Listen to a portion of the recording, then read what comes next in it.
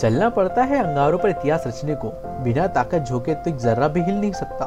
संघर्ष ही दिलाता है एक इंसान को मुकाम उसका, बिन मेहनत के कोई फल मिल नहीं सकता। जी हाँ दोस्तों, आपका स्वागत है फिर से इंस्पिरेशन स्टोरीज चैनल पर। आज मैं आपको बताने जा रहा हूँ अपने सबके चहेते सिंगर के बारे में, जिनका नाम है कैलाश खेर। सूफी गायक के उस्ताद कैलाश खेर आज सफल गायक है। उनकी गायकी के दीवाने देश ही नहीं पूरी दुनिया में है। लेकिन कैलाश के लिए मेरठ से बॉलीवुड तक का सफर तय करना इतना आसान नहीं था। यहाँ तक कि उनके जीवन में एक दौर ऐसा भी आया कि उन्हें सुसाइड तक करने की कोशिश की थी। उन्होंने ऐसा क्यों किया था, कितनी संघर्षपूर्ण रही उनकी ये सक्सेस जर्नी, आइए जानते हैं। कैलाश खेर को बचपन से ही संगीत का शौक रहा।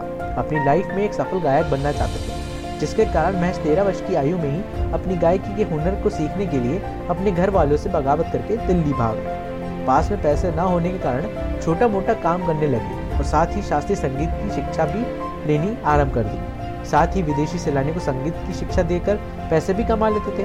अपनी प्रारंभिक पढ़ाई दिल्ली से ही की। कैलाश खेर के जीवन में सबसे बुरा वक्त तब आया जब अपने एक दोस्त के साथ मिलकर 1999 में एक्सपर्ट के बिजनेस की शुरुआत की दिल्ली के अंदर। इस एक्सपर्ट के बिजनेस में उन्हें पूरी तरह से घाटा लग गया और उनकी सारी जमा पूंजी बर्बाद हो गई। इस व्यापार में कुछ ना बचा उनके पास और इस कारण पूरी तरह से टूट गए और इस घाटे के कारण जिंदगी से तंग आकर खुदकुशी करने के बारे में सोचने लगे। लेकिन किसी तरह से अपने आप को संभाला इस घाटे से और दिल्ली से वो सिंगापुर और थाईलैंड चले गए पैसे को कमाने, ताकि जीवन को बदल सके। लेकिन वहाँ भी कामयाबी नहीं मिली और यहाँ 6 महीने रहकर वापस भारत आ गए। ऋषिकेश चले गए। ऋषिकेश में रहते हुए एक ही बात दिमाग में उनके घूमती रही कि मैं बॉलीवुड में ही किस्मत आजमा नहीं सकता, क्योंकि दोस्तों का कहना था कि उनकी आवाज फिल्मों लायक नहीं है।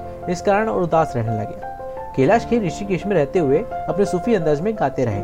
उनका गाना सुनकर साधु संत झूम उठते थे और यहीं से उनका मनोबल बढ़ने लगा, जो खो सा गया था।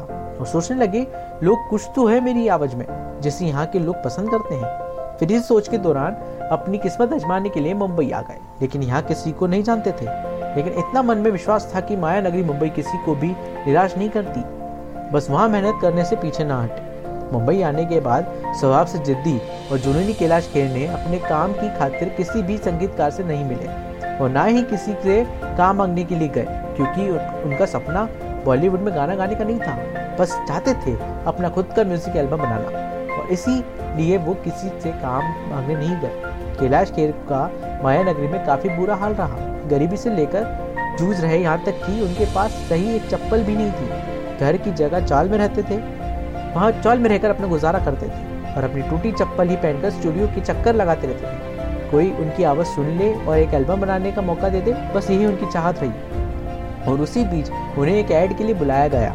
उन्हें राम संपत ने 5,000 रुपये दिए एक ऐड में आवाज़ देने के लिए। इस पैसे को पाकर थोड़ा बहुत सांस मिला उन्हें। इस तरह लगातार माया नगरी मुंबई में संघर्ष करते रहे कई सालों तक और फिर 2003 में आई बॉलीवुड फिल्म अंदाज में गाने का मौका मिला।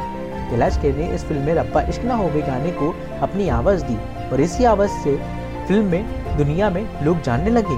लेकिन असली पहचान तो उन्हें 2003 में ही आई। फिल्म वैसा भी हो कि गाने अल्लाह के बंदे हम से मिली और इसी गाने के साथ उनकी किस्मत ने करवट बदल ली और सितारे की तरह चमकने लगी। और यह गाना तो आज भी लोगों की जुबान पर थिरकता है। स्वभाव से जिद्दी और जुनूनी, कभी न हार मानने वाले कैलाश खेर ने वो कर दिखाया जिसे लोग नामुमकिन कहते थे। जी हाँ दोस्तों, तो ये थी आज की हमारी inspiration stories on Kailash Kher. उम्मीद करता हूँ आपको पसंद आई हुई होगी। Thank you.